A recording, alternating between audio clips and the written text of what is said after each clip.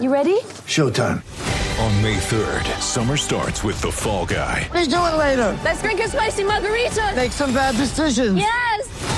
Audiences are falling in love with the most entertaining film of the year. Fall Guy. Fall Guy? Fall Guy. That's what the poster said.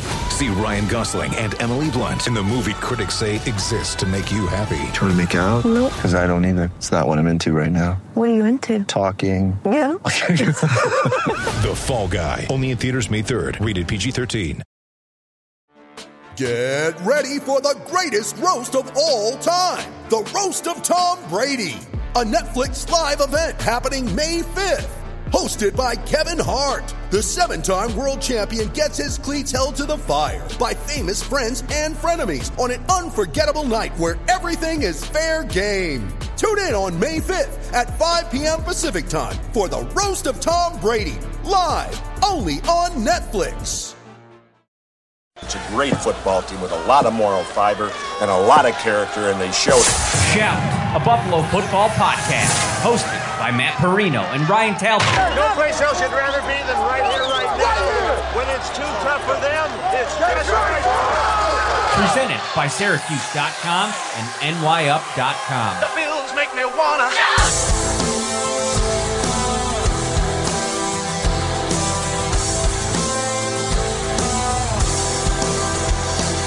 What is up, everybody? We've missed you. It's been a whole week. It has not been, we haven't gone a week, Ryan, without shows, multiple shows since before training camp, I feel like. Got to Saturday, Sunday, and I'm like, this doesn't feel right. We got to get back in the driver's seat. Took a couple days off, and we were back in a big way today. And if you guys are celebrating this weekend, I know there's no NFL football on, but whatever you got, whatever you're into, whether you're celebrating at home or away, Topps has all your fan favorites ready to enjoy for football, entertaining, or any occasion. Big show today. WKBW Sports Director Matt Bovee is in the house. I'm joined as always by Ryan Talbot. What's up, Matt? Thank you for having me, guys. I appreciate it. I'm excited to be here. Well, we're excited to have you. And I thought, what better way to get back at Joe Buscaglia, who ditched me for a little NBA viewing situation last week because he wanted to get a little bit more work done on the All-22. Of course. Then to steal his co-host of the Buffalo Beat, where you could find Matt Bovee and Joe B, who do an awesome job over there during the season. Now, you guys are going full blast in the off season, right? Yeah, he said let's take a little time off and let's kind of figure out exactly kind of how things play out. I think once we get closer to like free agency and the draft, and we'll start cranking out some episodes again. He'll probably get bored and start doing them on his own at some point because now that he doesn't have any fresh film to watch, he's going to need something to do. So maybe he'll just start cranking out some episodes. But yeah, we're gonna keep it going. It was a lot of fun. It was. I enjoy your podcast. I highly recommend everybody download the Buffalo Beat, subscribe, get great content. We'll get Joe B on here soon enough in the off season. He's always so gracious to come on as well. What's up, Ryan Talbot? Hey, not too much. Hoping for a snow day here. Kids have the pajamas on inside out, so we're going full bore here at the Talbot household. We're going to get into a lot of stuff tonight on the show. A lot of coaching headlines over the last couple of days. Obviously for the Bills, Brian Daboll moving on. He was hired last week on Friday. We haven't talked about that yet, so we'll get into that a little bit. He takes a couple coaches, it seems like, so far. Bobby Johnson and Shea Tierney are joining him in New York. Ken Dorsey promoted to offensive coordinator in Buffalo. Joe Brady, huge headline-grabbing quarterback coach hire for the Bills. He joins Dorsey in a 1-2 punch now with Josh Allen heading into year 5. That's going to be a little bit interesting. But where do you want to start us off here, Ryan? Well, I guess we should probably start with the whole Brian Flores news maybe a little bit, because that also involves the Bills in terms of Brian Daboll, Sean McDermott. There's a lot of layers to that, Matt. So why don't you get us rolling on that topic? Very good. So, yeah, when the Flores lawsuit, the details came out yesterday and you started combing through it, the Bill Belichick text messages, which I think everybody has seen at this point, were really kind of eye-opening. It's interesting. The more you think about that, the more you kind of wonder about just the whole circumstances around that. The first thing that jumped out about the text message to me, Matt, were at the end when he realized that he screwed up, he signed off on the text message by saying "B." Like, how weird was that? And then we got the thanks bill from Flores, which was just like the most depressing, like, it was like Eeyore, like, thanks, Bill. Like, you could, obviously this is a very serious topic, but yeah, it's crazy. I was shocked that Bill Belichick uses exclamation points in his text messages. That was one of the first things that I noticed, which was kind of quite crazy. Yeah, I had to say, like, the way he texted was maybe the second most alarming thing about those chain of text messages. The Giants with the question mark exclamation point 3 times in a row. I was not ready or prepared for that, but a very serious topic, though, like you guys said. And what was most surprising to me about this was obviously the fact that all these guys talk within the front office, but he was just so willing to kind of come out and jump with this congratulatory news that there's people that actually believe maybe Belichick is so evil that he would do this on purpose just to kind of mess with the league a little bit. What do you guys think about that? It's crazy how this all happened. I feel bad for Brian Flores, first and foremost. But I also kind of feel bad for Belichick because I just think this was just like a little genuine mistake. And he was going to text, he goes into his phone, he tries to find Brian Daboll, and on accident, he texts Brian Flores. I mean, clearly everything that happened since, there's a lot of repercussions from it, but I feel like he just kind of made a little slip up. He made a mistake, and now he finds himself in the center, really is the biggest piece of this massive lawsuit against the NFL. It's crazy how this happened. I never thought that it would have, the Tom Brady retirement would become just like a back burner story yesterday compared to everything that happened with the Flores lawsuit.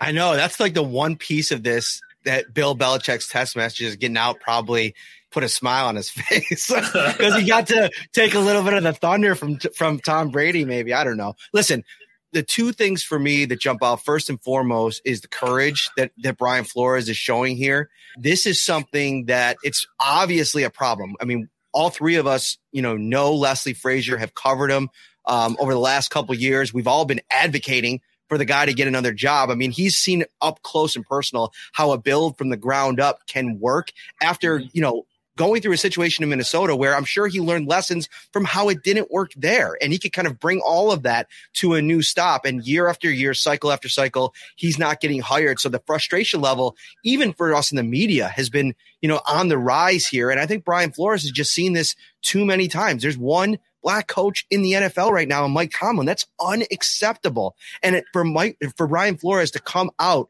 at this stage, being a top candidate for multiple jobs, not even the Giants, taking that out, Houston, New Orleans, and say enough is enough. I'm going to, even if I have to sacrifice my coaching career, which, by the way, if he does, the NFL should be ashamed of itself. If I'm Houston, I got Brian Flores on the next private jet. 100%. But that's the big thing for me. The other part of this that doesn't sit right, and I know there's been a lot of people replying to my tweet today with, well, you don't know how lawsuits work. Well, listen, even if the NFL knew about this lawsuit coming before it came out on Tuesday, for them to come out 2 hours after the fact and say that there's no merit to what Brian Flores is saying. Listen, I don't care if that's legal language. I don't care what it is. That's coming from the official NFL account. If you're Roger Goodell and you're letting that tweet come out, knowing what that kind of says to one of your, valued members of the coach community in your league, I have a big problem with that, Matt. Oh, 100%. And it's like PR 101. It's the league trying to do damage control and dousing the flames when in actuality, it makes the situation become that much more problematic because there is no possible way that in those 2 hours you could have found out any information about all of those different allegations. Maybe you could check things like one or two things and see, call up the Dolphins. Did Stephen Ross really offer him $100,000 to lose games? Or did the Giants really make this decision before Flores even had? But all of those allegations, it's a 58-page report. Like that takes a long time to comb through all of that stuff and try and figure out what's true, what isn't true. Obviously for Flores and his lawyers, all of it's true. The league is trying to figure out, how much validity there is to all of that. But yeah, it's bad. I think it's a bad look for the league because I think that in this instance, they should have waited. They should have really taken a deep dive into all of the allegations that were made and then come out with a big report and a big response. But they didn't do that. And it's almost like they're trying to just make this push away. And this is not going to just go away because these are some really damning allegations. Yeah, and listen, the easiest thing for them to do would just come out and say, we take this matter seriously and we are going to investigate the matter. Something as simple as that could have had them address the matter. And then you're right, Matt, then they could have combed through everything, done their due diligence, and come out with a report of their own. Yeah, to say that the allegations had no merit is ridiculous because you don't know that. It's 2 hours later. You don't know that.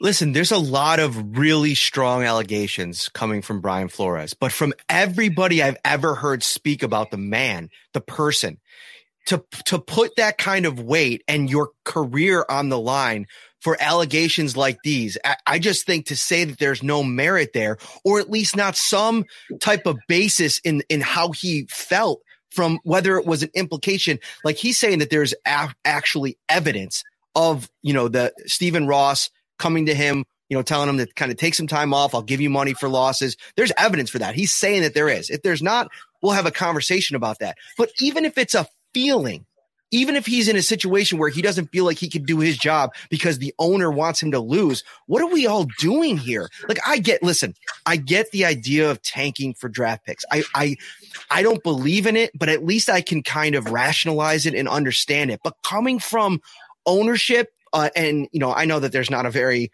the fan base is what it is down in Miami. Sometimes I think people in Buffalo have a little fun with it. But, at the end of the day, people are paying for a product. And to not have things being on the up and up, I just feel like it gives you a bad feeling, no matter what level of involvement you have in the game, in the league, or in the team. And isn't there something to be said, too, about when you're a newer head coach building the culture the right way there? Obviously, the players wouldn't know that he would be going out there trying to tank games or anything like that had he agreed. But the bigger scope and picture is you want to be there long term. You want to build a franchise the right way. And that means having your players prepared, coached up well, and having them ready to go every Sunday. And that's what he did. He did a very good job with that roster. All things considered, the last 2 seasons, 10 wins last year, 9 wins this year. I know they were 1-7 at one point. But when you look at some of the deficiencies they have on that roster at quarterback, offensive line, it's impressive that he was able to get so much out of them as he did. And like Matt mentioned, well, both of you guys mentioned this, but I really hope this does not cost him the rest of his career in the NFL, because I think ultimately the courage that it took to put himself out there for the greater good is unbelievable. And I honestly think teams should look at that and say, like, this is how much this guy cares about, making the NFL a better, more inclusive place. And this is how much he wants to succeed. And I think that should make him that much more of an attractive candidate. And it feels like it would be a no-brainer for the Houston Texans, who have had to go through all of the stuff that they've had to go through. Like, what a candidate he would be. And not just there, but in a lot of different places. I just hope that it doesn't come down to that, because I still think back to, all of the stuff that happened with Colin Kaepernick. And I know it's a very different situation, but still, like, after those protests, never played in the league really again. So it's just it's crazy. And I think that he's an awesome candidate for somebody, and hopefully this doesn't cost him. We've watched Tua up close covering the Bills and seen how in division, you pay attention to those teams a little bit more. And to have the success that he's had there, no doubt about it. I mean, he did a good job in Miami. If they would have gotten off to any bit of a quicker start this season, they probably make a run for a playoff spot. Exactly. Yeah. I want to transition a little bit here, though, because the Bills piece of this in this lawsuit is pretty interesting. I think it's definitely worth discussing. First and foremost, Brian Daboll was the guy that got the job with the Giants, and Flores, one of his big issues was he's going to New York to meet with Joe Shane, who's coming from Buffalo, knows Brian Daboll, and he feels like it's kind of a sham because, obviously he found out from Bill Belichick that it was already Brian Daboll's job, basically. And, he even was told. Now, the other piece of this is a story that I put out yesterday. When he lost his job with Miami early in January, he got a text from Tim McDonnell, the director of player personnel with the Giants, who basically started kind of putting feelers out, like, you interested in the Giants job after they got rid of Joe Judge? And he's like, yeah. And he said, all right, well, I think he ended up talking with John Mara. The interest was mutual. He had a few meetings. And at one point, Tim McDonnell actually said to him something about Brian Daboll. I'll actually read the quote from the lawsuit, except the excerpt. Ironically, during their January 11, 2022 text exchange, Mr. McDonald also suggested that if Mr. Flores were hired as the Giants head coach, Brian Daboll might be interested in leaving Buffalo to serve as his offensive coordinator. Heard Daboll isn't happy with Sean McDermott in Buffalo. Might be able to get out if he doesn't get a head job. Thoughts? I want to get into that. But first of all, if you're Brian Flores and you find this out from Bill Belichick after getting that text message from a guy in the Giants organization that a guy's getting the job that you pitched to be your offensive coordinator, it's not crazy to understand why Flores is as upset as he is. I guess let's start there, and then we'll kind of move into the Sean McDermott stuff. How could he not be mad? Like, he believes in his resume. He believes that he's somebody who can turn an organization around. And clearly, if these conversations are happening, there's some sort of mutual interest. And if you're thinking like, okay, I've got a shot at this, and then you find out that you really don't have a shot before you've even been given the opportunity. I mean, I can't imagine how I would feel for, a job in the field that we do, let alone for an NFL head coaching job. There's only 32 of them.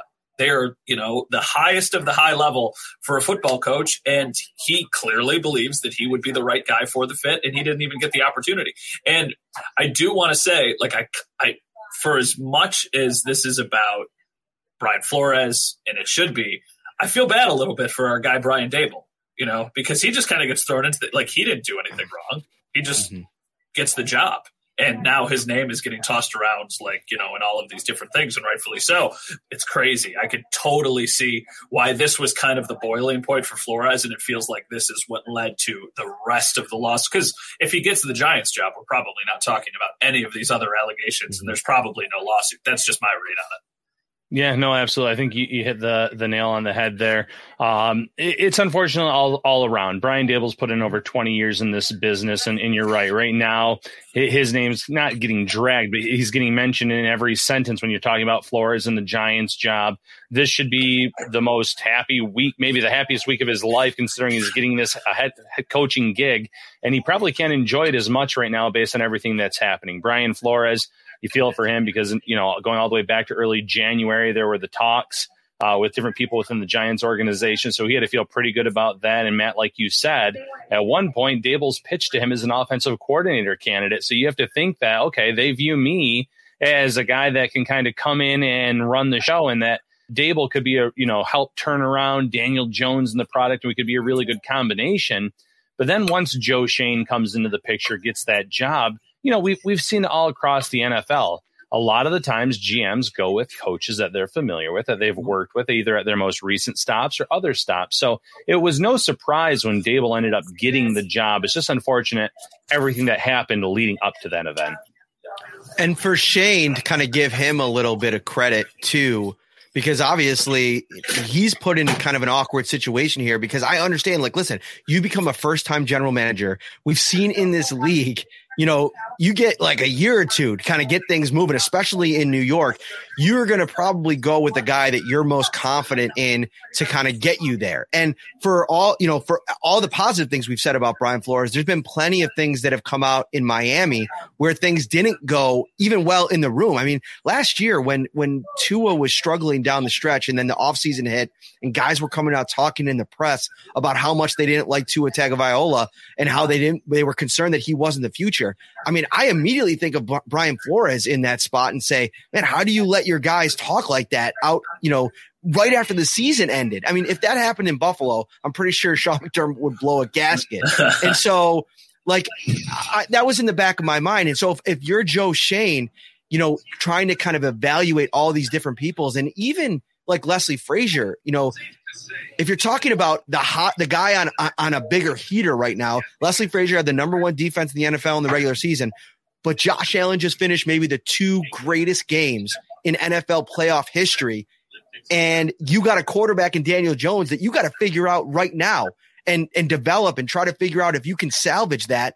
Where are you going to kind of go to two defensive guys in Flores or Frazier or Daboll? The piece of this that I keep coming back to that I didn't like, and it's non-negotiable, is that everybody should be a candidate until the end when you make your final decision. And for Brian Flores to go to that interview feeling like that and knowing that it makes your stomach sick. Could you imagine having to sit through dinner? Like it says in the lawsuit that he had to sit through dinner with Joe Schoen on Wednesday, even though he already knew that he wasn't getting the job. Like how awkward is that? Just as a human, like you're sitting there and you're trying to be professional. You're trying to put on a good face, but you know deep down, like you're not getting this job. Like that would just be creeping into my head the entire time. And it seems like that's kind of what happened. Like, he's sitting there doing this interview, but the whole time he's like, what's it even for? It's tough. And this isn't the first time that it's happened to the poor guy. In the lawsuit, it talks about 2019. He goes for the Broncos job, and he says Elway and someone else in the Broncos organization did not show up to the meeting in good shape, I guess is the best way of putting it. Yeah. And he pretty much knew that it was not a legitimate interview at that point. So this coach, Brian Flores, a very good head coach, has gone through this twice already in his career. There was definitely tension. I think it's fair to assess there was tension between Sean and Brian at some point this season, as the Bills offense was struggling and, they were looking for answers. And there was at one point where Sean McDermott basically came out and said, I don't know if this is fixable, because, they weren't being able to run the ball. He said you established that in training camp. And, a lot of the blame, kind of felt like it was falling on Brian Daboll. So to read in the suit that there was some frustration or tension between McDermott and Daboll, it makes perfect sense. I don't think that that's necessarily, breaking news. I think it's going a little bit too far when talking about that, saying that, Brian Daboll needed to get out of Buffalo and like he wanted to go to a new spot only because of like not knowing anything behind the scenes between the two of them. Hearing Brian Daboll talk about Sean McDermott and all the things that he learned from him in the 4 years in Buffalo, and listen, maybe he could just be being respectful of his former boss, but it doesn't seem, it seems like maybe that was a little bit overblown. And I'll tell you, if you're this McDonald character, I don't know how trustworthy he is at this point, knowing what we know about him. Yeah, I think that what you said is totally true. I think given the growing pains that the offense had this season, it would be understandable that there would be even just a little bit of disconnect between McDermott and between Daboll. I mean, both clearly very passionate about what they do. They want to have success. And at times it felt like maybe there was a little bit of a different vision for what the offense should be. And you have two people who, are trying to do what's right, pulling themselves in opposite directions. So I think that maybe, sure, there was probably some disagreements. There was maybe a little bit of disconnect. But that being said, I also don't think there's any chance in hell that Brian Daboll was leaving the Buffalo Bills for any job that wasn't a head coaching job. And I think the relationship with Josh Allen is the most important thing. Like, sure, there could be some rift between you and the head coach, whatever. Mm-hmm. The guy you work the most closely with is Josh Allen. And then the guy you work probably the second most closely with would have been Ken Dorsey, who a lot of rumors and reports were out there that you wanted to try and get him over to New York anyway. So it seems like those two were on the same page. And obviously he and Josh Allen were on the same page. So I don't even think that was in the realm of possibility. So even if there was some disconnect, even if it wasn't, the happiest of times all the time between OC and head coach, I don't think Daboll's leaving for anything that isn't a head coaching gig.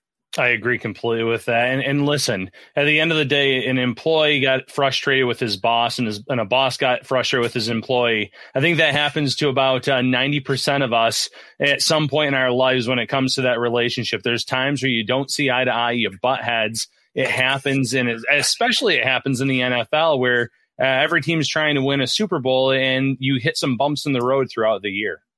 I think it's important, too, to remember that it was a really hard year for Brian Daboll. I mean, his grandparents, who both raised him, passed away during the season. You saw the toll that I think that took on him. I mean, go and watch some of the early season training camp press conferences, then go watch some of them in December. Even when they were winning, like the one after the Patriots game when Josh Allen just went scorched earth on Bill Belichick. And it was a very reserved, stoic in some ways, Brian Daboll still. So, he was dealing with a lot of that stuff. And then there's this other dynamic, when he was interviewing for head coaching jobs last year, you start to put yourself in the mindset of, okay, I'm ready for my shot. I've been in this for 20 plus years. Like he's mentioned, I'm ready to be a head coach. And when you start to put yourself there mentally and the fact that you run the offense for the Bills, you have since you've been here, that dynamic, that back and forth between Sean, who's that CEO and a very like take charge leader, and a guy that's trying to evolve into that and prepare himself for that, that could also be kind of like, button heads at times, just because it's just two personalities that, there needs to be a lot more give than take when you're the coordinator in these relationships. And he was kind of on his way to becoming a head coach, as we seen and how excited he was this week watching him kind of in his introductory press conference. I don't think Brian would have been as strong of a candidate or as good of a coach if he was just the yes man who said yes to everything that Sean had to come to mind, because, the best teams, the best workplaces, they have a blend of different ideas and you come together and you find common ground. So there has to be disagreements at times, and that's what ultimately leads to success. And I do think that maybe the Bills' struggles early on in the season were why they were able to figure it out and become so dynamic down the stretch. Like, who knows, maybe if the offense was just playing great and they just kept on trying to do what they were doing, somebody would have figured them out at the wrong time. And then all of a sudden, they wouldn't have been able to get up on that second half thing. So yeah, I think it's totally normal. And I think that even moving forward, like, there's going to be disagreements between Ken Dorsey and Sean McDermott. That's just the way it is. And there's been disagreements over the years between Sean McDermott and Leslie Frazier and really every coach on their staff. And like Ryan said, that's just kind of what happens. That's in every workplace. That's in every setting. That's not just in the NFL. But when it's as big and things are amplified, then of course this becomes a talking point. But I don't think that that's anything out of the ordinary, any of the stuff that was mentioned in the lawsuit, at least with Daboll and McDermott's relationship. Yeah, I agree completely. And I think you said it perfectly with the fact that this offense was actually clicking on all cylinders late in the regular season and in those two playoff games, because they were butting heads, because they were trying to get the run game going. And then they finally figure out the offensive line. That helps with Devin Singletary. You make Singletary your lead back. You're not splitting carries 2 ways, 3 ways. A lot of things got figured out because of those situations where they did probably butt heads, behind closed doors, and the Bills offense was better for it at the end of the year. And in the end of all of this, no matter what happened with them down the stretch, I mean, they're going to probably both, and I don't want to speak for them, but just knowing the success that this organization had while the two of them were in the spots that they were, they're going to look back on this time pretty fondly. I mean, they were able to kind of resurrect an organization that's been in the dumps for decades. And, Sean's going to get most of the credit for that. But, the tree has started now, and Brian Daboll will always be connected to McDermott in some way. But now that he's gone, Brian Daboll is gone. And I think that there was some fear on Friday and over the weekend for what was going to happen as, Bills fans were, hearing all the reports that maybe Ken Dorsey was going to get paid more to go to be the OC in New York, follow Brian Daboll. Obviously, Shea Tierney, who we found out is going to New York to become their quarterbacks coach. He's connected to Daboll as well. So you start to, worry about losing all of this offensive firepower in the brain trust, if you will. And it's concerning. And not knowing what it was going to be, I think there was some angst in the fan base. But then it gets delivered yesterday, the big news that Ken Dorsey is going to be the OC in Buffalo, which always made the most sense. He gets to continue on with Josh Allen. It makes the most sense. Then, the question started to come up about quarterbacks coach. Who was it going to be? And it was an absolute, smashing headline for Bills Mafia today. Joe Brady, the guy that absolutely lit it up for LSU in 2019, flopped in the NFL, but there's a lot of reasons for that. We can get to that. But he's now the quarterbacks coach. I think gets to take a step back, going from OC to quarterback, back in the kind of minutia of it, the details of it, where I think he could do a lot of good. What are our thoughts on the new look combination of Dorsey and now Brady for Josh Allen? Besides having Daboll back for another year, this is about the best case scenario the Bills could have asked for. This is perfect for them because I think Ken Dorsey, he knows the system. He knows the players that they have in place. He knows what Josh likes. He knows what Josh doesn't like. You just said it about Joe Brady. He's in the thick of it. He's got all the, he doesn't have to deal with the play calling. He's just in the thick of all of that stuff. So I think he's the perfect person to kind of take on that expanded role. And then I think it wasn't that long ago. People were gushing over Joe Brady and just him as a young coaching candidate who a lot of people think is going to do great things in this league. I think he's still he's like 32 years old, 33 years old, 32 years old. And it's funny because I don't think they intentionally did this, but it almost feels like they set up another contingency plan if Dorsey has great success with Josh Allen and does the same thing that Brian Daboll does, because everybody looked at Joe Brady a couple years ago as this brilliant offensive mind. And now who knows if the Bills are what they have been the last couple of years and Ken Dorsey all of a sudden gets a shot with the Houston Texans or the Miami Dolphins or those teams that are hiring coaches every couple of years down the road, then you can just take Joe Brady and then he can once again get a shot at being an offensive coordinator. And I know things didn't work out in Carolina, but you could have taken the best play callers and the best offensive coordinators. You could have stuck Sean Payton there, and they probably wouldn't have had any success. So I think that this is a really, really good outcome for the Bills. Yeah, listen, first and foremost, Ken Dorsey, whoever his agent is, did his job. When there was all that uncertainty out there, I'm sure he was getting the best offer possible from Buffalo. But at the end of the day, do you really want to go and try to resurrect Daniel Jones in that offense? Or do you want to stay with a quarterback that you've been working with for a few years? You know all that he can do. You know a lot of the coaching staff, the players on this team. There's that comfort level there. That made a lot of sense. Joe Brady, I thought, was a home run addition to this roster. Offensive play calling, he has that experience. He can help Ken Dorsey in that area. He comes from the Sean Payton tree, very innovative young mind. The Offensive Coach of the Year award when he was at LSU in 2019. He has a really good resume. And like Matt said, he was in Carolina. What's the saying? You can't really polish a turd or something like that. He was working. I'm sorry. Is that the saying? Look at those quarterbacks. I don't know. It's something close to it. Sam Darnold. He is not a good quarterback. This is not the MVP Cam Newton. PJ freaking Walker started some games for him. The list goes on and on. He actually got one of the best years out of Teddy Bridgewater out of his career in 2020. That's saying something in itself. Teddy Bridgewater plays it safe. He always has, and he was able to get him through 3,700 yards. He was able to get respectable numbers out of him. And then he clashed with Matt Rule. Matt Rule is a run first approach type of guy with that roster that he has. And that's not Brady. Brady likes to throw it. He likes to spread them out, empty backfields. I think this is a great fit in Buffalo.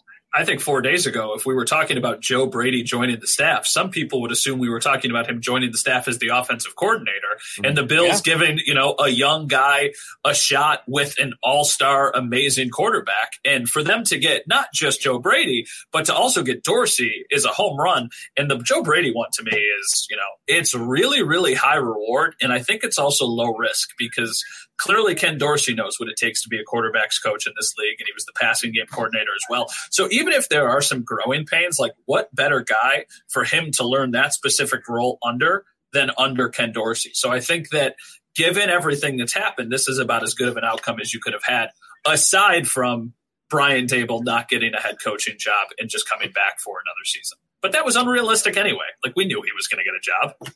Also, I almost wonder if we're not at the stage now where Josh Allen can almost benefit from a new voice in the room and a new vision for the offense, because he's developed now. Like, no matter what you were going to have to deal with, a new offensive coordinator, if it was somebody from outside the building, they're going to be getting this version of Josh Allen that's completely different than the one that Brian Daboll had to kind of mold 4 years ago. And I think this offense has come so far, and it's been so good over the last 2 seasons. When it's been at its best, it's been among the best in the NFL. And so, to run that back and have that back, there's continuity, there's familiarity, a comfort level. But I think that these are the kinds of moves that have the potential to kind of find any untapped potential in the offense and in the player. And so I like it a lot. The thing I like the most about Brady, number one, is the difference that he made for Joe Burrow from the year before when he threw 16 touchdown passes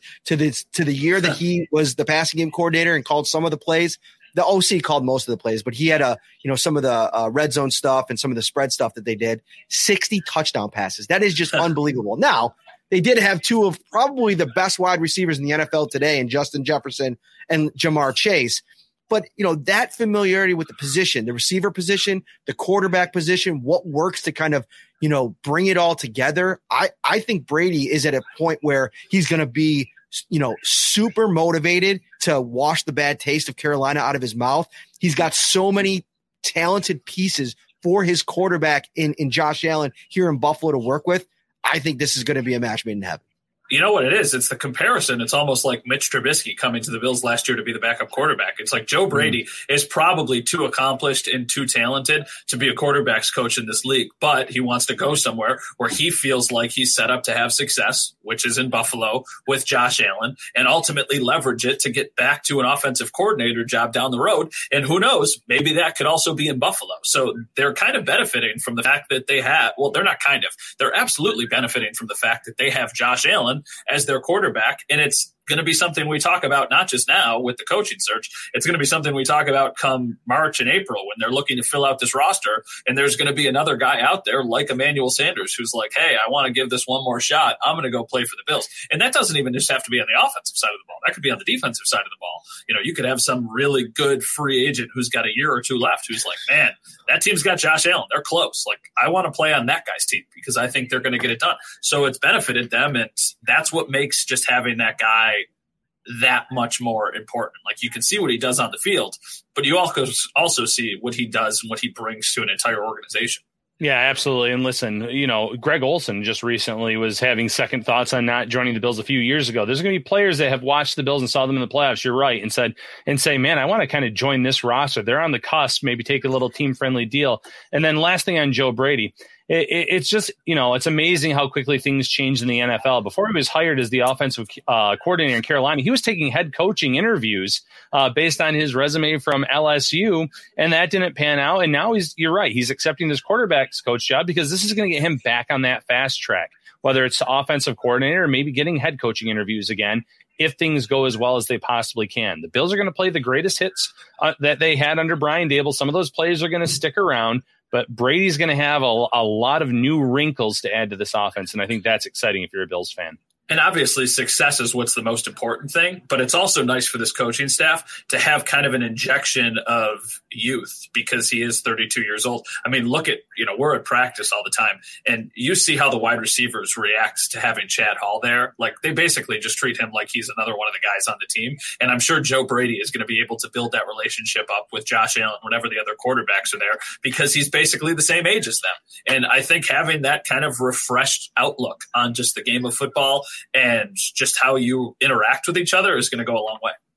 The first question I'm going to have for Joe Brady and the first chance I get to sit down with him is going to be like, what was it like as a 30-year-old offensive coordinator? Because to me, I feel like, you know, and he's a young looking guy. Like at 30, he looked like he was 20. And so, I mean, he's 32 now. He looks like he's 20. I wonder like how difficult that makes your message and going from, you know, I did that story with Davis Webb last year, right? Where he kind of took me inside all the details of that goes into, you know, building the offense, all the coaches that are necessary, the meetings, the long hours. And, you know, that's where Joe Brady was so successful at LSU and with the New Orleans Saints. And before that at William and Mary and Penn State is in all those detailed meetings, getting the, you know, the jump on studying future opponents. Like, you know, what I think Tierney did such a good job of with Buffalo last year. And when you have to go from that, where you're the guy providing all of that research and intel to the guy that has to deliver the message at 30 years old, I don't know. I think this might be the perfect step back for him to kind of get back into the details of it all and get away from, like, I think he's got plenty of time in his career to be the voice in the room, if you will. I'm curious to know your guys' opinion on this because I was having this conversation with somebody at work earlier today, and we haven't mentioned his name yet. But how big of a loss is Bobby Johnson, do you guys think, for this team? What do you guys think? I like Bobby Johnson, but it also took the Bills 17 weeks to find the right configuration of this offensive line. I don't think that it's been a strong unit overall at any point during his tenure. They kept going back to Cody Ford for some rhyme or reason. I didn't think that it was a significant loss. Now, mind you, we don't know who's going to replace him. We don't know who's going to come in, if it's going to be better or worse. I just think that he was kind of there. He's kind of an average offensive line coach, and there's nothing wrong with that. But I think if you get the right guy, he can coach up this unit and take them to another level. I think that the thing that they want to make sure they land on with the next offensive line coach, which I think Bobby brought to the table, was he was very player friendly. players loved playing for him. He got the best out of a lot of different guys. He did a good job at like finding, helping Brandon find talent. And that's one of the cool things about Brady too, is that I think because of all of his, know-how around the league, he was with Peyton in New Orleans, he was at LSU, then he was at Carolina last year. He's going to be able to kind of maybe find some receivers, whether it be in free agency or the draft, that'll work well with Josh Allen.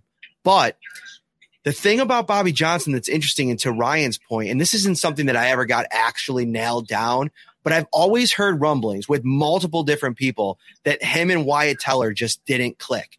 And if you go back and look at one of the biggest, blunders for this team over the last 3 years, it was trading Wyatt Teller away, who turned into an all-pro in Cleveland. And so that, to me, was always something that was like, I've liked every interaction I've had with Bobby Johnson. I've liked every single thing I've ever heard a player talk to me about Bobby Johnson. But that's one thing that I've always heard grumblings of that I am concerned. Yeah, funny actually that you mentioned Wyatt Teller. On my way back from Kansas City after the loss in the divisional round, I was walking through what airport was I in? I don't know. I was making a connection, I think in Chicago, and Wyatt Teller was standing next to me. And I was like, why is Wyatt Teller at the airport right now? He had his Cleveland Browns gear. I looked at him and I was like, I'm pretty sure that's Wyatt Teller. And then I saw his backpack and it had Cleveland Browns and Teller on it. So I was like, that's super random. But that's besides the point. But I kind of tend to agree with both of you. I think it's a loss that, they obviously need to address. I also think, I don't think he was leaving anyway. But remember, in the middle of the season when there was a couple of people maybe they're going to move on from Mitch Morse. It would save them a bunch of money. Who knows how much gas he has left in the tank. Now I think no matter what, I think I probably would have said this anyway, but Mitch Morse has to be back there because he's like having basically a coach on the offensive line anyway. And I'm curious to know what they do now because I do think that it's a no-brainer. Obviously, Dawkins was playing at an all-pro level at the end of the year. I think no matter what, you have Morse come back, and I think no matter what, you have Spencer Brown come back. And then as for the guards, I don't really know what they're going to do, but I do think that they just have to make sure they get a coach in there who can get the most out of his guys because it shouldn't have taken this long to figure out that Ryan Bates was probably the best option on the interior. At least it looked like that at the end of the season. Yeah, it was an impressive sample size that we saw out of him. And Matt and I have discussed this before. Maybe it was the fact that the Bills just knew he was the jack of all trades and he could slide into any spot if there was an injury, but that's not a good enough reason. I got your best five off the starting unit. Go ahead, Matt. I got a new hot take on Bates. I think why they held off so long on putting him in the lineup is because once they did, they knew how well he was going to play. And this is just a hot take. This is no intel. And the more he played and the better he played, the costlier it was going to be. He's a restricted free agent. And so, if he were to start, 13 games at the level of play that he did end up giving them, that's going to be costly when it comes to this time of year. I mean, Levi Wallace and Ike Bucker, they were able to get them back at a reasonable number. And I think that they'd probably still get Bates back at a reasonable number too. But I don't know. I just think that might have gone into it. Or maybe they just didn't think it was that much of an upgrade to risk his versatility, which we've talked about as well. But I always wondered that because it almost seemed like hearing it from the fan base, hearing it from members of the media, why did it take so long to see some Ryan Bates? That's what they need. They just need somebody who's going to get the most out of the group that they have because we just mentioned three guys who are all supremely talented, who we all definitely think are going to come back. That's a really good starting point. Figuring out those two guard positions, that's what this guy that's coming in needs to do. And I do feel like there's some attractive options out there. And, the lucky thing for the Bills is that even sometimes when the offensive line struggles, you have the ultimate eraser in Josh Allen. And he needs to be protected, but he can also make things happen when chaos happens. Yeah, that's perfectly said. And like you said, Mike Munchak is out there. There's some other intriguing names out there. He'd be the front runner, but the whole thing about him going to Denver was be closer to family. So maybe he doesn't want to relocate to Buffalo. Maybe he calls it a career after this. Who knows? But the Bills, I'm sure, are taking their time. They're weighing their options. And they're going to find someone that they think can come in and teach a lot of these guys, very young players, about developing in this sport and in the NFL in general. For sure. Just don't bring back Juan Castilla. I don't think that'll be a good idea. It wouldn't be crazy to see them kind of get David Culley back in the mix somehow, who, by the way, I got to admit, I gave Cully some stuff on this podcast. I was not impressed with his tenure in Buffalo. He crushed it this year. No reason in the world he should have been fired in Houston. I thought he did a great job, similar to Rich Bisaccia in Las Vegas. I mean, the jobs that those two guys did in the circumstances that they were handed. What are we doing in the NFL? I mean, I get it, wanting your own guy, but I guarantee I'll put it on right now. Whoever Houston hires with the whole pending Deshaun Watson thing, it's going to be a disaster. And nobody that's left New England has gone on to be some great coach or organizational GM. Like, I don't know. I get it. Nick Caserio, everybody's super excited about him, but I don't know. I'm not buying it. I thought Dave Culley deserved another year. Yeah. That's a good point. That's another name that obviously he's got the connection to West New York. He's got the connection to Sean McDermott and his coaching staff. So they've shown that, if you're somebody that they trust, that you can be given an opportunity. So maybe that does happen. Yeah, and kind of to go full circle, we were talking about Leslie Frazier earlier. Maybe it was a blessing in disguise that he didn't get that job. He was a finalist there too. If their whole game plan was to just fire that coach after 1 year, just to kind of have a seat, someone to kind of fill in that spot, shame on them if that was the goal, but it certainly seemed that way because I thought Culley did a good job with that talent. I thought that Davis Mills actually was one of the best quarterbacks down the stretch of that rookie class, and that was something to kind of build off of going into 2022. We've kept Matt Bove for longer than I said. I'm sorry, my friend. You don't. I mean, look, I'm at work. You're not keeping me from like. I'd like talking to you guys. Well, we appreciate you coming on, man. Let everybody know what you got coming, what to expect from you in the off season, and where they can find your stuff. No, I appreciate it. Yeah, Monday through Friday here at Channel 7. We've got all of our newscasts throughout the day, and then we've got the podcast, The Buffalo Beat, WKBW.com. We've got a bunch of content that you can find there too. So it's funny. We're all talking about the off season. There really is no off season, just the games end. And now we're talking about offensive line coaches. I guess that's probably a good sign with how talented the Bills team is that can be actually a talking point. But yeah, no, I appreciate you guys having me on. And I thought I was going to be able to catch up on some sleep after the regular season and then the 2 playoff games that ended.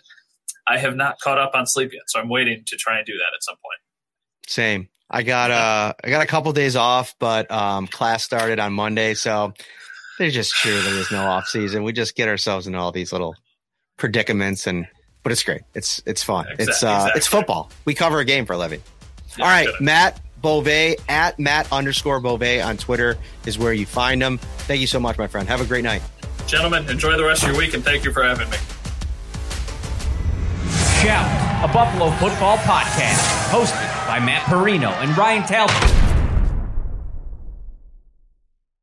From hot-to-go pizza and appetizers, signature fried chicken, baby back ribs and subs, to delicious salads and brownie trays, Tops has everything you need to feed the hungriest fan.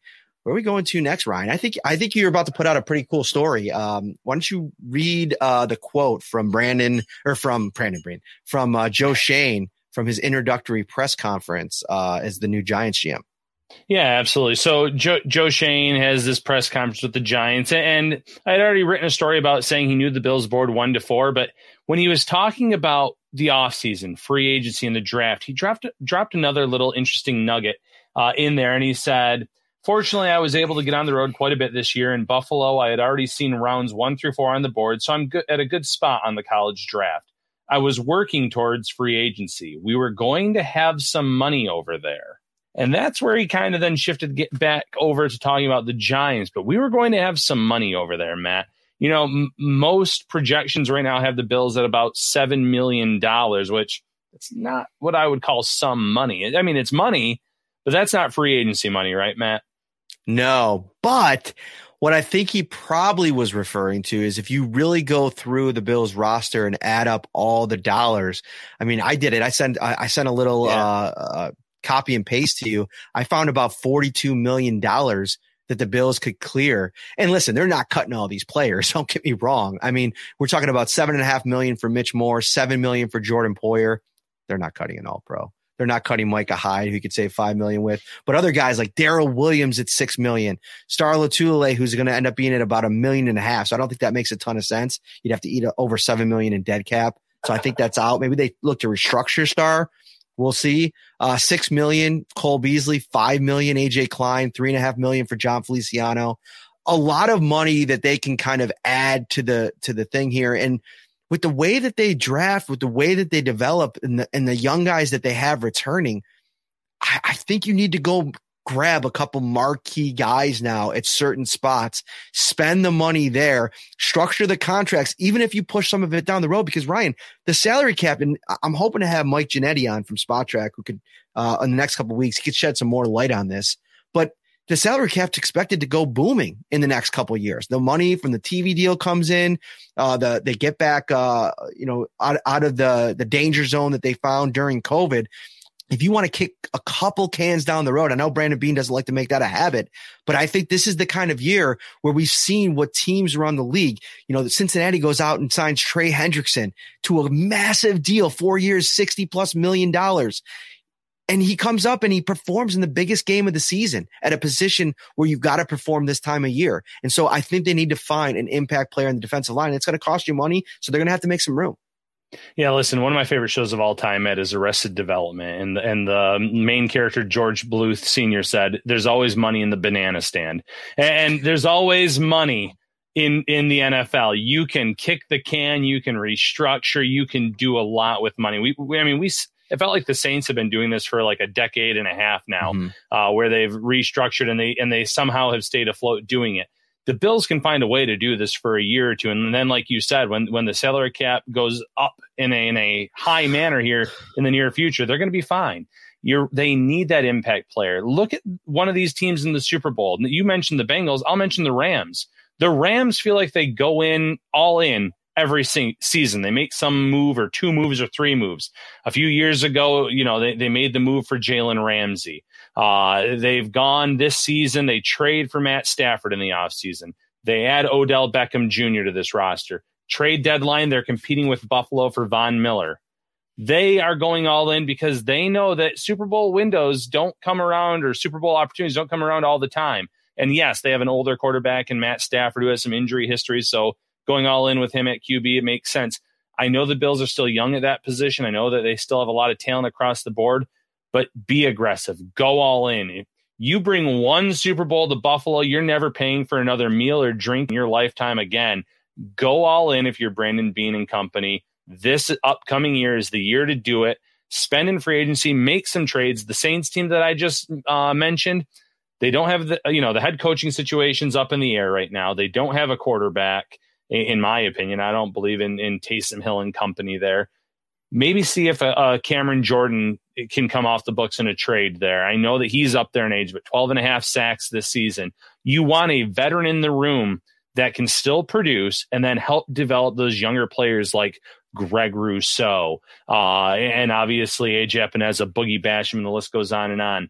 And unfortunately, I'm sure Jerry Hughes and Mario Edison did a lot to help them develop.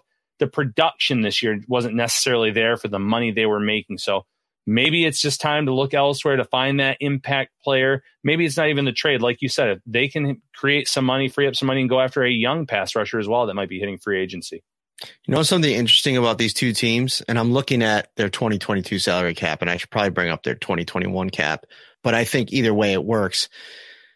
You're not going to find a coverage linebacker in the top 10 or 13 players on their salary cap. And I think you can kind of discuss the strategy of putting so many dollars and resources into that position for the Bills and maybe missing on what I think might have been more important. Like, Sean talks so much about like being so good at the point of attack, right? Be the, at the head of the spear. That's where you win football games, but they haven't really operated that way. I mean, the first big time move that Brandon Beane made in the draft, he got the quarterback, but he drafted Tremaine Edmonds to be a middle linebacker. And I don't know, he's going to cost $12 million next year, and Matt Milano's going to cost $11 million. That is crazy money, Ryan, for two linebackers who are coming off of a game where they just gave up 550 yards of offense and 42 points to the Kansas City Chiefs, who a Bengals team that went out and put an emphasis on the defensive line, went out and got a pass rusher, paid the premium for that. They went out and they figured out a plan, and they shut Patrick Mahomes and the Chiefs down in the second half. Yeah.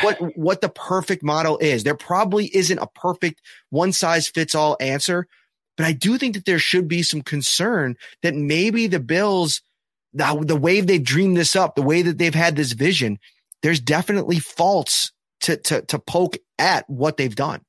Yeah, listen, and I'm not trying to knock Edmonds. He's had his bright spots. He's had his moments. Is he worth that amount of money? There's a case to be made that he's not. Obviously, I know where the Bills were going when they drafted him. They wanted their own Luke Kuechly. They wanted that impact player in the middle of the defense. He hasn't been that on a consistent basis. They've already paid Matt Milano. It might be time to, if they do decide to let him go, to either to draft another guy that I think could fill in that spot, or could come in and be an instant impact player, add a veteran for the short term, whatever the case may be, because they do have some things to figure out here. And it's not going to be easy. I like Edmonds. I like what he's brought to the table at times, but you have to allocate that cap space wisely. You've already paid big money to a cornerback, to a quarterback. You're going to have to pay big money here soon to Stephon Diggs. You've already paid Deion Dawkins. There's only so much money to go around in terms of those big contracts. So maybe Edmonds isn't going to be the next one to get one of those paydays. I'm looking at the Rams 2021 cap, Ryan, and they don't have a linebacker over $2.5 million on their cap. I'm looking at their depth chart. Now they play a little bit of obviously a different defense. They use outside linebackers as edge rushers. I mean, Leonard Floyd's making a lot of money, but he's not a Tremaine Edmonds or a Matt Milano. He's a guy that they have there to rush the passer. And so, you look at some of these other linebackers. I mean, I can't even pronounce a couple of these guys' names. I mean, Christian Rosenboom, Traven Howard, Troy Reeder, probably good players. They got Terrell Lewis. I don't know. It's definitely something we can kind of get into over the course of the offseason. But I'm very interested to see if the Bills don't pivot in some way with how they're spending money, and if that isn't impact, if the success of some of these other teams and where they're allocating resources doesn't impact, how they do things, not only in free agency, philosophically, Ryan. Like one of the things when, you mentioned Brian Flores as a potential defensive coordinator candidate, two big names that are out there right now, Vic Fangio and Wink Martindale. Those are guys that they have different philosophies than Sean McDermott. And, most of the time when you bring those guys' names up, you think, well, I don't think that that's going to mesh with what Sean McDermott wants to do. But the more you think about it, the more you wonder, and listen, Leslie Frazier's, on the staff. I don't anticipate them firing him. But if they were to go in a different direction, if Leslie Frazier were to have gotten a job, you start to wonder, well, Sean McDermott's the CEO of this thing. He called it Leslie Frazier's defense. So you go out and get the defense that's going to work the best, even if it flies in the face of maybe what your specialty is. You're the head coach now. You're the CEO. You got to make the best decision for the team. And it's going to be really interesting to see the decisions they make, where they put their finances. And I'm not sitting here saying that Matt Milano was a bad contract. The guy's been a vital part, at times, an all-pro caliber player in your defense. He had not a great game. A lot of players on that defense didn't have a great game, and who knows what it'll look like with Tre'Davious White back there. Yeah, a lot of things to think about this offseason. Yeah, and just real quick on the Fangio point and the Wink Martindale, a good coordinator is a good coordinator. They can come in, they can work with the personnel that's there while molding their defenses. But like you said, Leslie Frazier's not going to be going anywhere. I think the teams that interviewed him for the head coaching positions both have been filled. Obviously, the Giants had 2 interviews with him, and that was filled by Brian Dable. He was interviewed by Chicago. That has been filled. I'm not sure if he had been interviewed anywhere else this year. So it's not looking likely that he's going to get a head coaching opportunity elsewhere. But you're right. At some point in time, if he does get a head coaching job, if he retires, if he's let go down the road at some point in time, Sean McDermott shouldn't be sitting there saying, well, what am I comfortable doing? It's who's out there that can really bring this defense to that next level or take them and make them into a Super Bowl contender on that side of the ball. I still have full confidence in Leslie Frazier. He was able to get a lot out of that defense even after Trey White went down with a season-ending injury. It's just unfortunate how it obviously ended in the playoffs, giving up so many yards to the Kansas City Chiefs. But they're not the first team to give up a lot of yardage to KC, and they won't be the last. guests lined up, Ryan, for at least the next 4 shows. And I'm hoping to get Janetti in there somewhere as well. We got to get the salary cap guru in here before too long as we look ahead to a very important offseason. I'm not going to spoil the guest quite yet. It is a person that played for the Bills this past season coming up next week. So we're excited about that. We'll also have Nick Veronica in 2 weeks, formerly of the Buffalo News, now at Channel 4 in Buffalo. He is a web director, web producer there, doing great work. I want to talk to him about his journey a little bit. He does some Bills stuff on the side, covered the Bills for the Buffalo News back in the day. So we'll get after, we'll get catch up with him where he's at. And then we'll have hopefully some other folks we got lined up. I got to get Jeremiah Searles on. I might get him on the week of the Combine. I want to do one last thing before we get out of here. The one question that I had, sorry, I was reading a text message from my wife. By the way, we got your flowers. My wife's grandmother passed away this past weekend. And Ryan and Joelle sent some flowers and we got them tonight. So thank you to you guys. They were beautiful. I wanted to say one person that you think the Bills have to bring back this offseason, and one person that you think they have to not pursue and not bring back. And before you give me your answer, I did bring up SpotTrack.com and got some market values on 3 Bills free agents that I think are going to be interesting food for thought for Bills fans over the next week, because I think next week we're going to dive a little bit more into potential free agents, the bigger, longer list. Jerry Hughes, Ryan, let's play guess the line here, or guess the value. Jerry Hughes, what would you think his average annual salary is predicted to be? I feel like I'm going to lowball this guy. I'm going to say $8 million on average. $3.5 million. Oh, SpotTrack. I went through the roof for him then. SpotTrack is projecting a 2-year, just below $8 million contract for Jerry Hughes, who, by the way, if that is the parameters, sign me up. Sign me up right now for a veteran guy that could be a third down pass rusher, somebody that's third, fourth in the rotation at an advanced age, and somebody that, you can go from that direction. I'm not going to say he's my number one priority, but if he loves it in Buffalo, his family, obviously we mentioned his wife is very close to Josh Allen's wife, and they hang out a lot. You see them posting a lot of stuff on social media. This might be the place where he wants to, or maybe he does want to go to a place like Houston where, he's from and finish his career close to home, or who knows, maybe he wants to retire. We don't really know. There's probably a lot for him to consider, but at $3.5 million, makes a lot of sense. Yeah, I think that's a great value. Who are the others, Matt? Levi Wallace. Hit me with it. Cornerback, young cornerbacks, a lot of tape on them. I'll go $7 million on average. I'm going high, maybe. I don't know.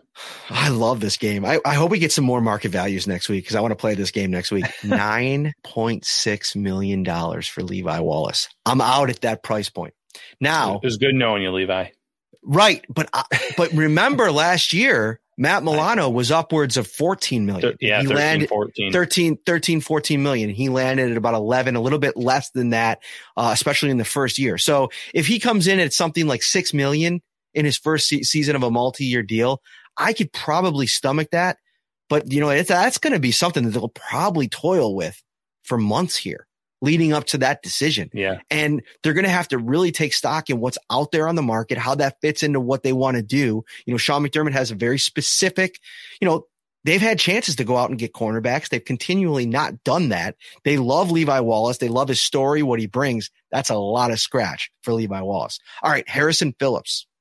These are the 6. 3 that I did. Actually, no, 5. 5.4 million. So you were basically right on the money there. Like where you were between 5 and 6 million. That was perfect.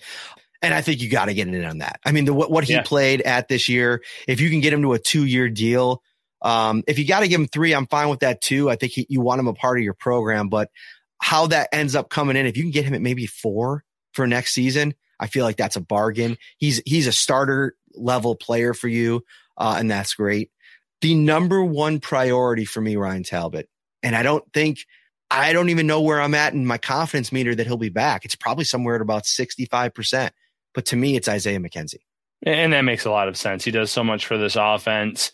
I know that he was in the doghouse for kick returning, punt returning at some point this season. But we've seen in limited tape on him on offense, we've seen what he can do at the slot position.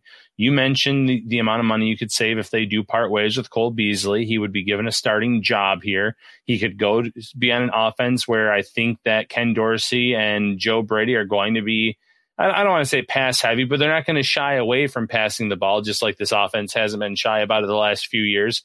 So I think there's an opportunity for him here now.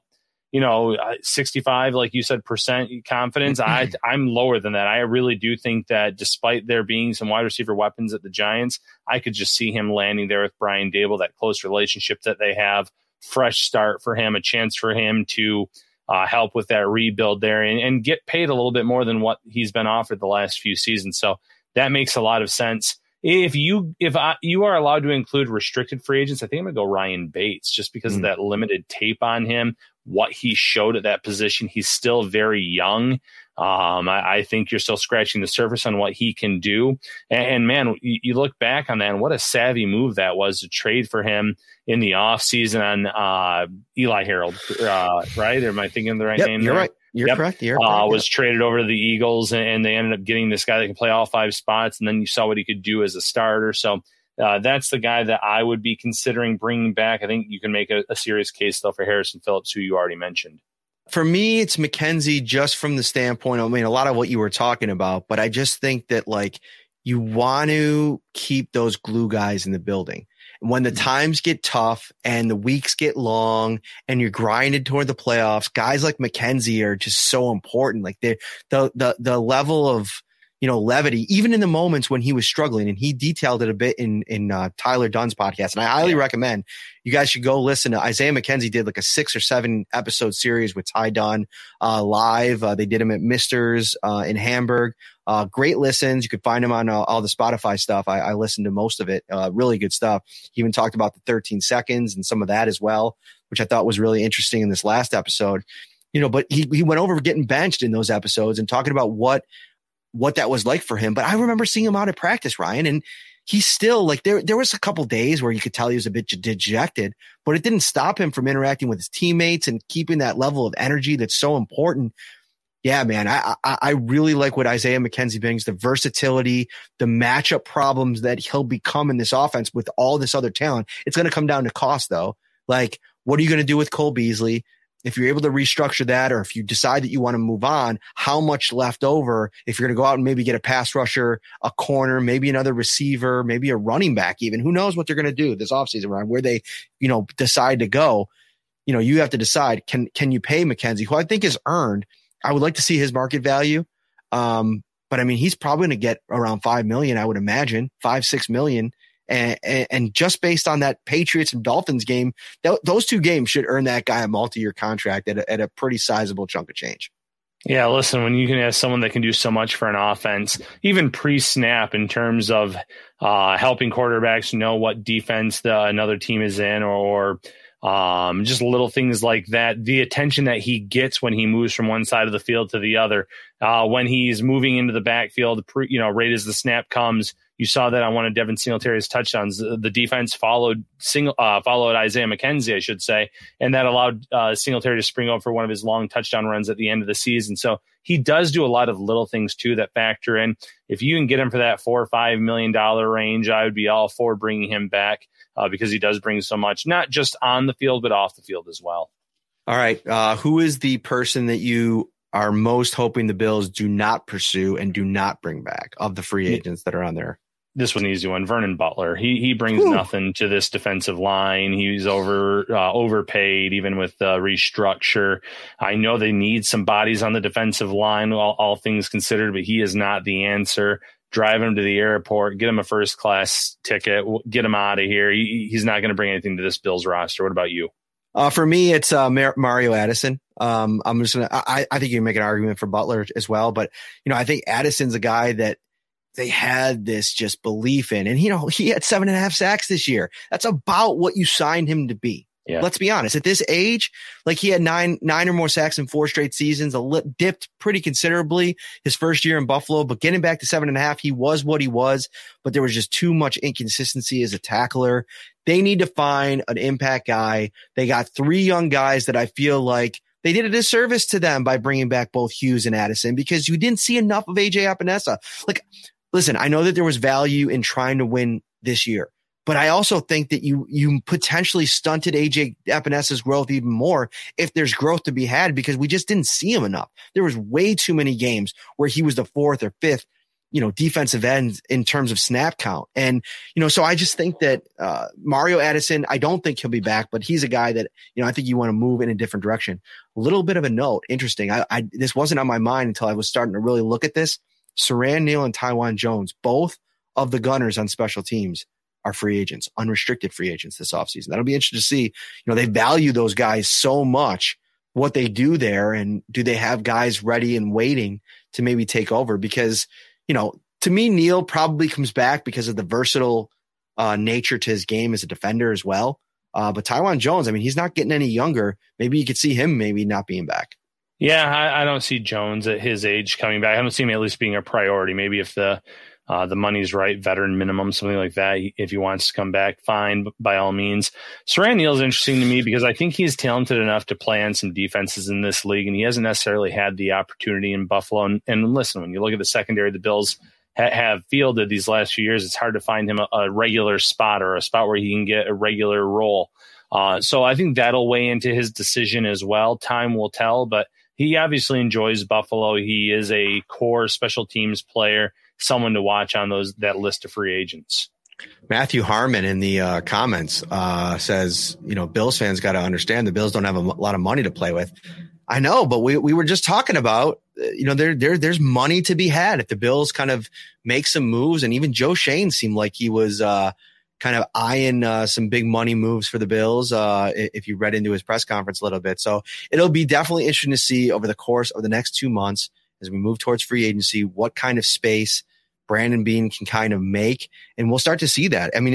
As early as 5 weeks from now, Ryan, we'll start to kind of see that because early March, you'll probably start to see the kind of moves that they're going to make some of that room that we saw last year when they started restructuring a lot of deals.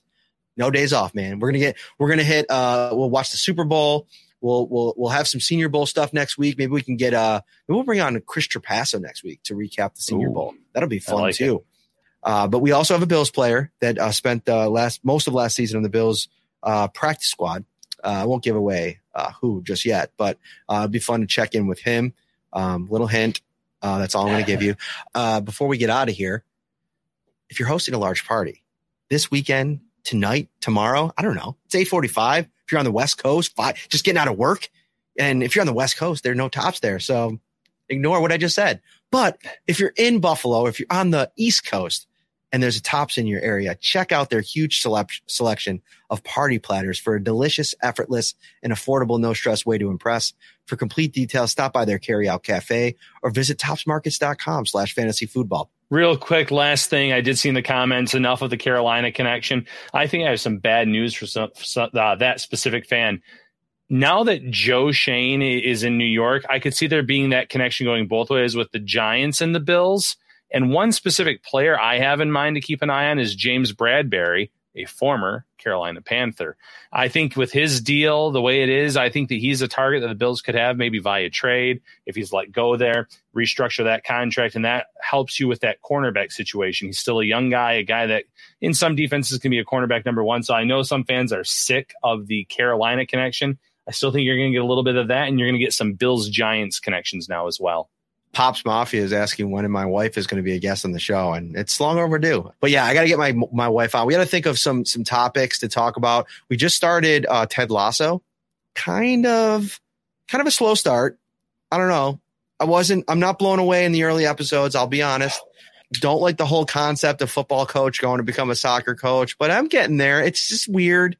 I don't know. It's weird to start off with. I'm not like enthralled quite yet, but if I'm being honest, not a huge Jason Sudeikis fan. I have to remove him from the chat after that. Not a Jason Sudeikis fan?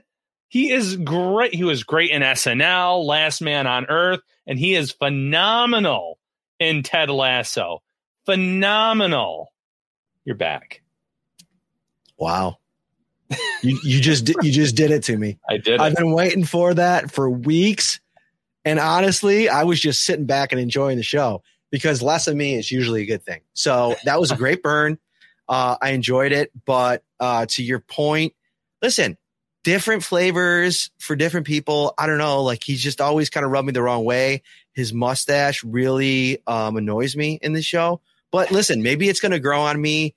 I will say I really like the assistant coach, and some of the players are really funny. And I think Sudeikis will grow on me too. Like, I just think I haven't found the show that I really like him in yet, or I'm not saying that Ted Lasso is bad. I'm just saying I'm not there yet. Like, it's just been kind of like one of those shows where it's just been a slow start. I haven't been like, oh man, I can't wait to watch the next episode, but we're going to crush it.